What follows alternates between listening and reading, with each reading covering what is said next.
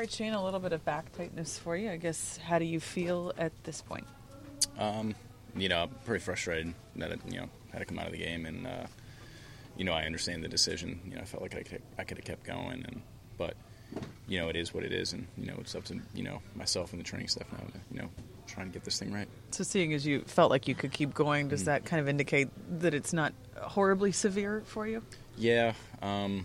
I don't want to speculate. It's still pretty early, but the leading notion is we don't think it's anything severe, and just maybe more of a precautionary move, just to maybe limit whatever it is, and hopefully I'm not missing any starts, and we get this thing hammered out in a couple of days. Cash mentioned you maybe felt it before your last start. Was that the case, and what did you feel? Yeah, just kind of felt a little tightness, and went away, and it wouldn't release today, and just struggling to get the extension on the ball, and they picked up on it, and I think they made the right move.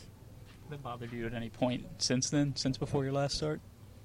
Well, I'm sorry, say that again. Had the back bothered you at any point since you shook it before your last start? Oh, no, not at all. I didn't really think too much of it. Honestly, going into it, I was, whatever. You're always not going to feel 100% going into a start, and, shook it, and then, it was getting warm today, and, kind of felt it a little bit, and just never subsided. Cash mentioned that your velocity was down, and they noticed that was just due, you think, to favoring it a little bit or something? I would say due to the back, yeah. Yeah, I mean, like just how your delivery was favoring it a little bit is what he had suggested. Oh, I'm not sure. I don't want to speculate. I didn't feel 100%.